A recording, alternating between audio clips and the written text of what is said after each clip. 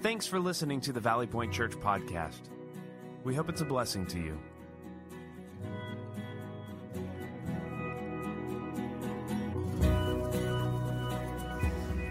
Talking about mercy is an interesting discussion. It's interesting because how do you describe it, right? What is mercy? What is mercy? Well, we launched this series last week called the Mercy Conundrum, and what we said is that mercy can be defined as compassion.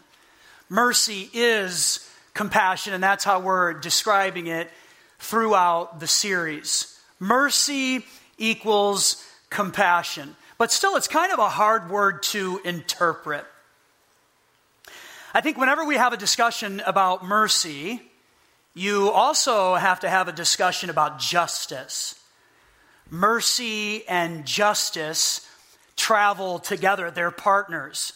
And so whenever we talk about mercy, which is what we're doing throughout the month, you also have to have a discussion about justice. And mercy is needed. And that's what we're challenging ourselves with throughout the month of February. Mercy is absolutely needed, and we should be giving that out to people. But justice is also needed. So think about this. In our land, there are laws and there are rules. And we have to abide by them. When laws and rules are broken, justice is required. And that's good news for all of us. We need that. So mercy is needed, and we should be giving that to other people, but we are guided by rules and by laws. And when those rules are broken, justice. It's required. So whenever we have a discussion about mercy, it has to include the subject of justice as well. In most courthouses in the Western world, you will find somewhere a statue of Lady Justice. So here is Lady Justice. We welcome her to Valley Point Church today. We welcome her to the stage, and she has much to teach us about justice as well as mercy. And so we're going to combine these two things, and I believe they're going to give us a great picture of this next step that we need to take in the mercy conundrum. So, Lady Justice. There's so much symbolism in this statue. You can see in her left hand she holds a balance or a scale, and that is because Lady Justice is charged with weighing the evidence, and she has to measure the strength of a case's support as well as its opposition, and that's her job. She weighs the evidence, and so in her left hand she holds scales. In her right hand, she has a sword, which is a symbol and a picture of authority. She is standing on a book, which is a picture of knowledge. And she's also standing on a snake, which is kind of creepy, but she's doing that because the snake is a picture of evil. And so as she weighs the evidence, as she moves with authority, as she stands on the knowledge that she has gained in her lifetime, she overcomes evil. Perhaps the uniquest thing about Lady Justice is that she's blindfolded. She can't see.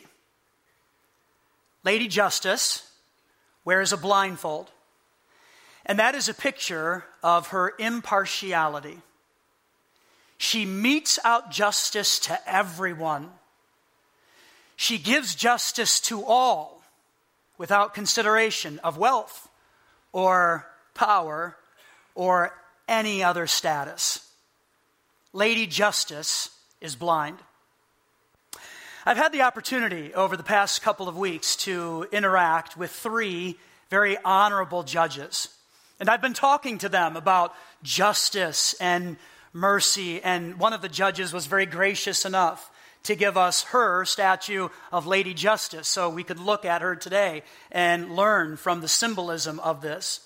I've been interacting with these judges and just talking to them about justice and mercy and how do they define it and how do they work through all of these issues as they judge and as they rule. And the conversations have been fascinating.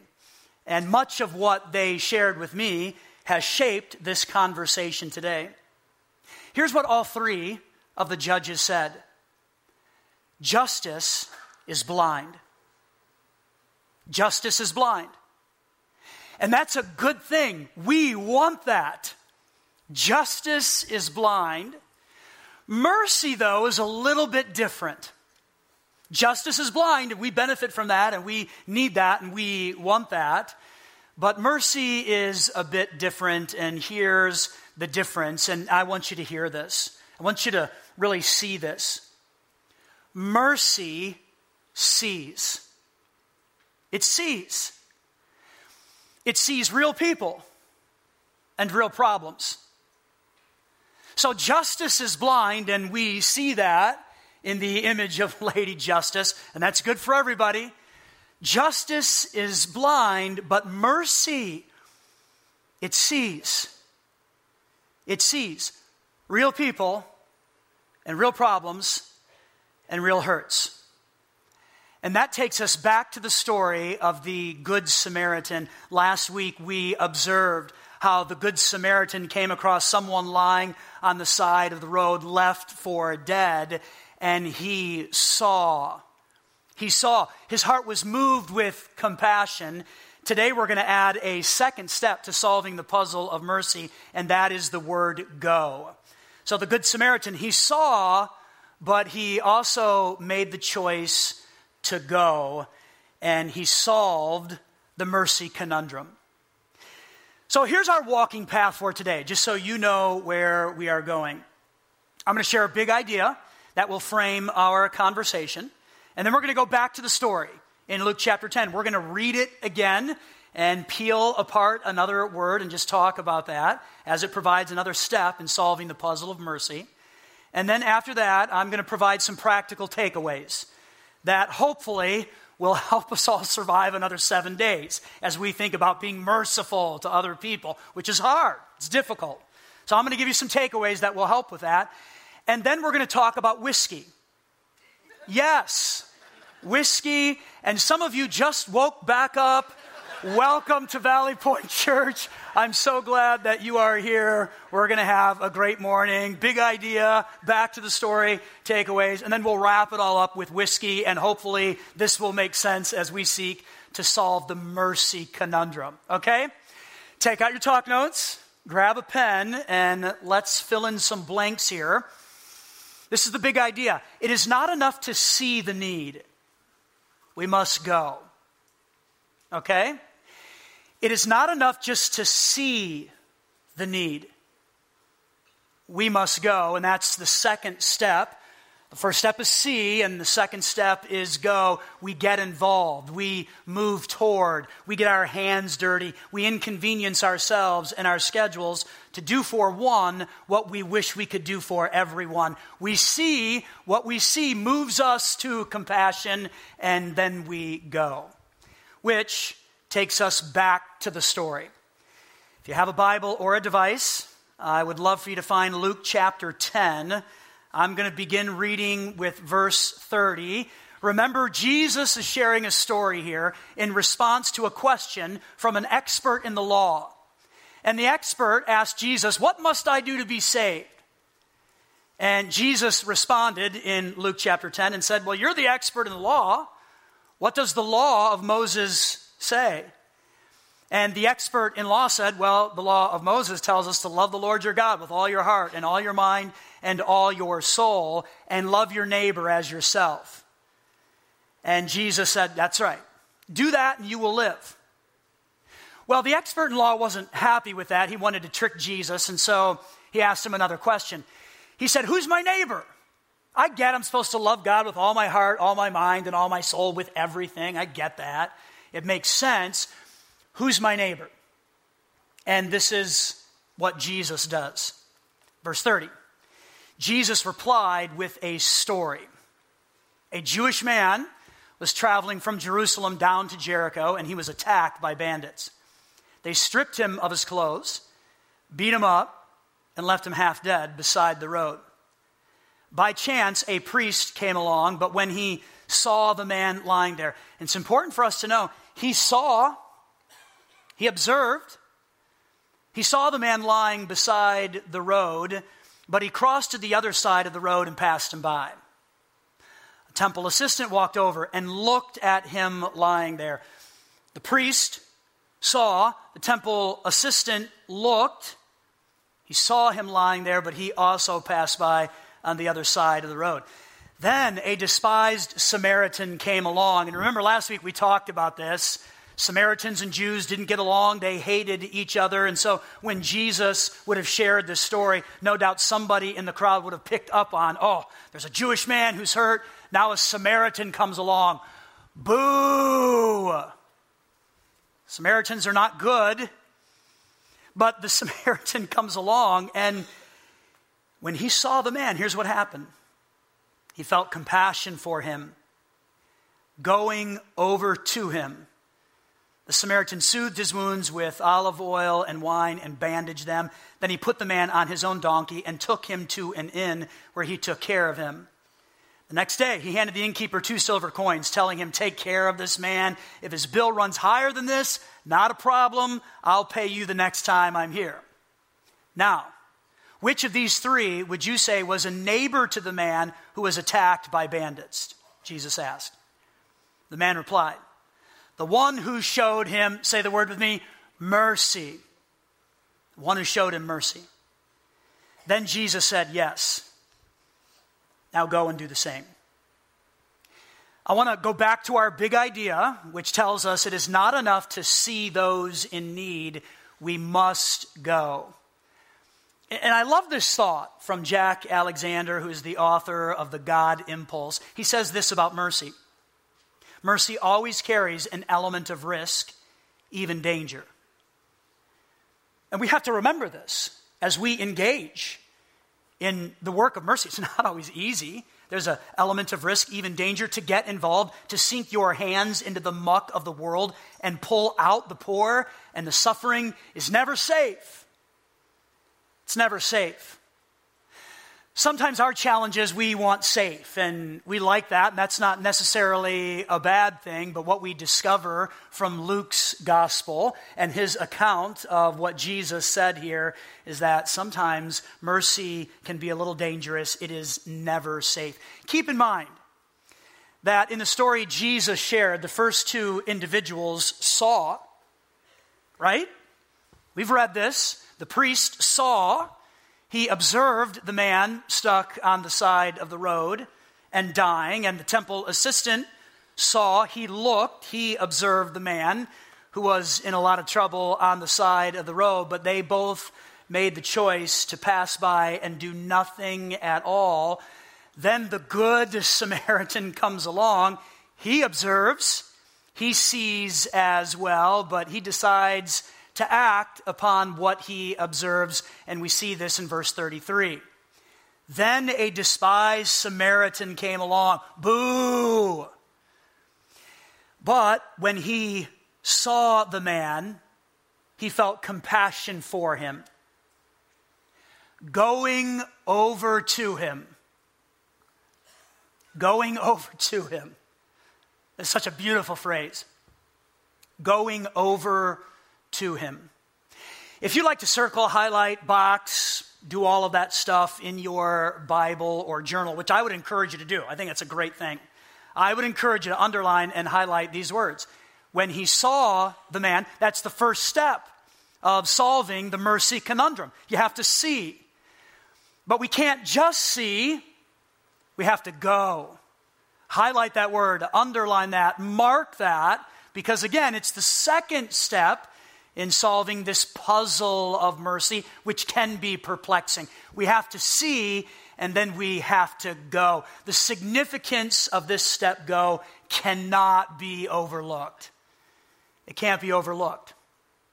We've already established how Jews and Samaritans absolutely hated each other. The Samaritans were a half-breed in the eyes of the Jews, and they looked down on them because of that, and they had all kinds of other problems. They didn't get along. They absolutely hated each other. And so it wouldn't have been unusual for Jesus perhaps to share this story and say, here's a Jewish man on the side of the road, and along comes a Samaritan. Boo, nobody likes them. And guess what? He realized he was a Jew. They hate each other, and he just kept on going. That's probably what people assumed was going to happen. But the Samaritan becomes the protagonist in the story. And he, the one who shouldn't have, like as you read the story, like the priest, like come on, do something. The temple assistant, the religious people, come on and help. The ones who should have didn't. The one who shouldn't have did. He saw, and then going over to him. He was moved with what he observed, and he sprung into action, and he began to solve the mercy conundrum. Okay, let's get to our takeaways. Number one, the character of God is bent toward mercy. And I think we have to remember this as we read the story. I think we have to remember it in our own lives. That when you walk through the pages of Scripture over and over and over again, we find God being merciful. Yes, He is just, and He metes out justice. That is true. But so often, all of these stories and how God interacts with people, you see mercy consistently. God is bent toward giving mercy to others. That's part of His character. And I believe it makes good sense for those who claim to follow Him that it should be part of their character as well. That we, Jesus followers, trying to live and model our lives after Him, should be bent towards mercy as well. I'm thinking of our church-wide life verse, Micah chapter 6, verse 8. We sang it a little bit ago. He has shown you, O mortal, what is good. And what does the Lord require of you? To act justly, love mercy, and walk humbly. Act justly, love mercy. Love mercy, which involves see and go. So let's just remember, as we think about doing the hard work of extending compassion, which that's the definition of mercy, as we engage in this, it is difficult, but the character of God is bent toward mercy. That should define us as well. Secondly, truth is important. Justice is critical. But truth and justice should always be marinated in mercy. Truth is good. Got to have truth, or we fall apart as a culture. We have to have justice, or we have problems in our communities. But truth and justice should always be soaked in and bathed in and marinated in mercy. Think about parenting as an example. We attempt in our own imperfect ways as humans to act this way, don't we? There are times when our kids have to be punished. There are rules of the home perhaps that are broken, and so there is truth that is given. Justice is provided. But I think all of us as parents hope that we do that in mercy. And this is the picture of God. Truth matters. Justice matters. Always marinated in mercy. We do this as parents. We need to be doing this in all of our relationships. Truth matters. It does. Justice, it's really important. Marinate all of that in compassion. And then thirdly, pay attention to the nudge. Pay attention to the nudge. What's the nudge? Well, the nudge is whenever we feel God pushing us into an uncomfortable situation for the betterment of others. So those little promptings in our hearts. Go. Do. Help. Sacrifice. Give. All these little nudges in our heart from God. And often we're running so fast and we're checking things off the to-do list and we're running the agenda that we don't have time to stop and do that stuff. The Good Samaritan reminds us, let's inconvenience ourselves and our calendars and our wealth to listen to these nudges from God. So, what does a nudge practically look like? Well, here's some examples. How about a love day? In your program, you'll notice there is a flyer for our next love day on Saturday, February the 16th. This is going to be an amazing day. We have all kinds of organizations here that we're going to extend mercy to. We're going to inconvenience ourselves for a couple of hours so we can repair and restore and clean and do whatever it is that they need us to do. We're going to be their servants for a little bit of time on this Saturday. And maybe God is just nudging you a little bit. Hey, maybe you should try that. Maybe you should do that. Listen to that nudge. Maybe that nudge will be a compassion trip.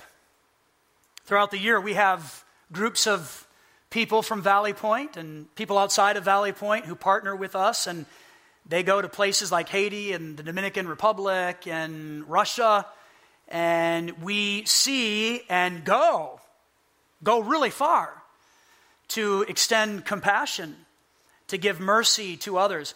This Friday, we have a group of individuals from Valley Point who are leaving for Haiti.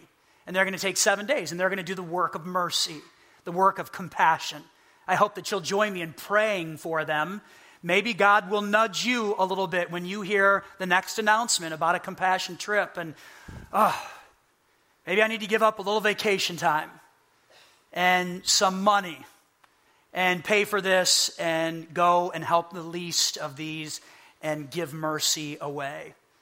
Maybe that's the nudge that God is planting in your heart. Maybe you're a student here in middle school or high school, college, or maybe even elementary school. And there are people in your school who are lonely. And you know it. Everybody knows who they are. And perhaps God is nudging you a little bit. Go. Help them. That's a God nudge. It's really important that we pay attention to these things. How about that friend or family member who seems to consistently step into one pile of poop after another? And we're like, what are you doing? Why do you keep stepping into that mess? And stop. It's not good. And maybe God is calling us and giving us a nudge. Once again, they probably know the truth, and they've had a lot of justice entered into their life. Maybe they need us to start cleaning up that mess once again, to prop them up and to help them move forward. These are all nudges from God. If you are anything like me, sometimes I get these nudges in my heart, and here's what I do. No. No. I don't have time for this. They don't deserve it. And I've done enough, and God helps those who help themselves. Right? We use that cliche, and that's all it is, and it's a really bad cliche, by the way. No, they don't deserve it. They don't deserve it. Well, it's likely, and I want you to hear this, so all eyes up here for just a moment. This is really important. It's likely that those who need mercy the most from us don't deserve it.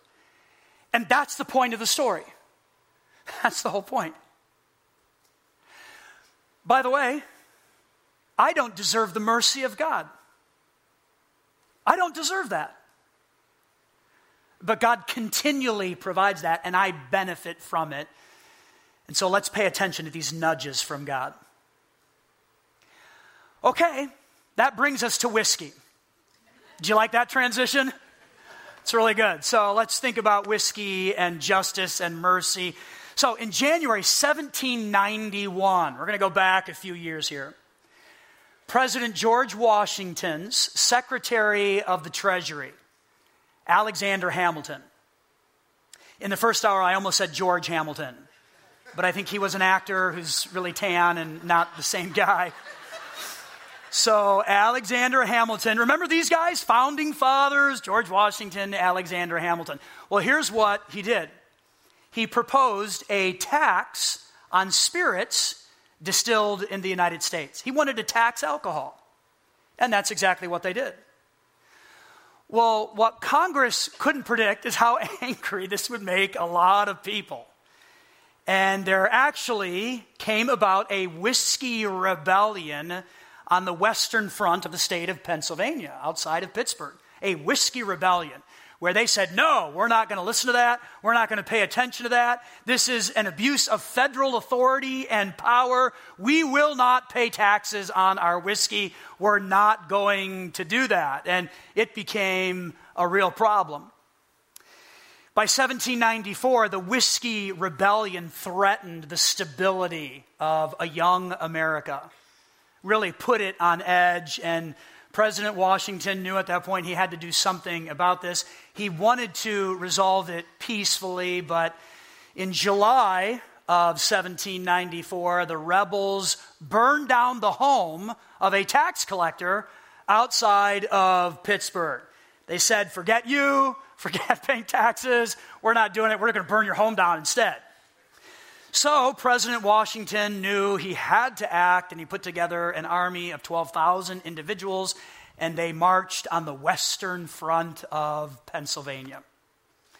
They got there, and the rebels had dispersed, of course, but they were able to apprehend about 150 of them. They wanted to try them for treason. They broke the law, but they really didn't have a lot of evidence. So they released those individuals, but they hung on to two men named John Mitchell and Philip Weigel. They were found guilty of treason. But something unique happened. President Washington pardoned them. He let them go. He gave them a full and complete pardon. And by 1802, then President Thomas Jefferson repealed the tax on whiskey. It was gone. So here's a statement about that whole event and about President Washington's pardons. Washington's response to the rebellion itself and his clemency, his mercy, his compassion for individuals swept up in it, helped the young nation survive its first internal crisis and set a pattern for presidents to come. And here's what they said, which I found so fascinating, because we're talking about justice. It's needed, it's blind, but we have to mete it out occasionally, because that's what needs to happen to keep society moving forward. But there's also this mercy component. So here's what it says. He used both justice and mercy to preserve a young country. He used both justice, which is blind, but mercy, which sees real people and real problems, and he preserved a country. Justice, it's blind. And we see that so clearly in Lady Justice. Justice is blind, and that's good for all of us. Mercy, though, it's a little bit different. It sees. It sees. And then what we find in Luke chapter 10 is it not only sees, it makes the choice to go. And these are the first two steps of solving the mercy conundrum. Is mercy really a problem? Yeah, I think it is. And we live in an unmerciful world. We do. Just look around. Observe. Pay attention to everything that's happening. We live in an unmerciful world. Well, I believe God wants to call us as a faith community. I believe God wants to use all of us as a group, as a church, as a body, as a family, to see and then to go. Justice matters. It's blind, though. Mercy, it gives us the ability to see and then go. I hope you'll come back next week as we look at the third step for solving the mercy conundrum. Will you pray with me? Father, we come before you and we're thankful for a chance once again to look at this great story found in Luke chapter 10. We're thankful that it's there because it helps us to learn so much about what you want for us. God, in all of this, you call us to trust. Mercy is hard, often dangerous. Sacrifice is certainly involved. But yet you call us to trust you, to go and do the same. So God, we've taken 2 weeks so far to just say, let's see. Let's slow the pace of our lives a little bit to actually look at the people around us. And mercy, we don't have to go far for it. It's right around us. It's in our home. It's in our workplaces. It's in our schools. Mercy opportunities everywhere in our communities. We don't have to go far. So help us to see. But God, if we're going to solve the mercy puzzle, if we're going to unleash the power of mercy in an unmerciful world, we have to do more than observe. We have to go. God, I confess to you that often my first response to that is no. No, I'll study mercy. I'll teach on it. But I don't want to stop. I don't want to pause. And these people, they don't deserve it. I've helped them before. They need to help themselves. I say no. But God, those who need mercy the most from us, they don't deserve it. And that's the point of the Good Samaritan. We go anyway, and we do because that's what Jesus would do. That's what Jesus did. It's what he did by coming and living and dying and rising again for us. We don't deserve any of that. But he got involved in our mess, and I think you're calling us to do the same. So God, disrupt our schedules this week with the work of mercy. And help us not to say no, but help us with humility to love mercy, to see, and then go. Help me to do that. Help Valley Point to do that, knowing it will make a tremendous difference in our communities. Give us the strength and the courage to act that way, we pray now in Jesus' name. Amen. Thanks for listening. If you call Valley Point Church home or would like to make a donation, please go to valleypointchurch.com/online giving. If you're in need of prayer, we would love to serve you in that way. Send us a message at prayer@valleypointchurch.com. Be blessed.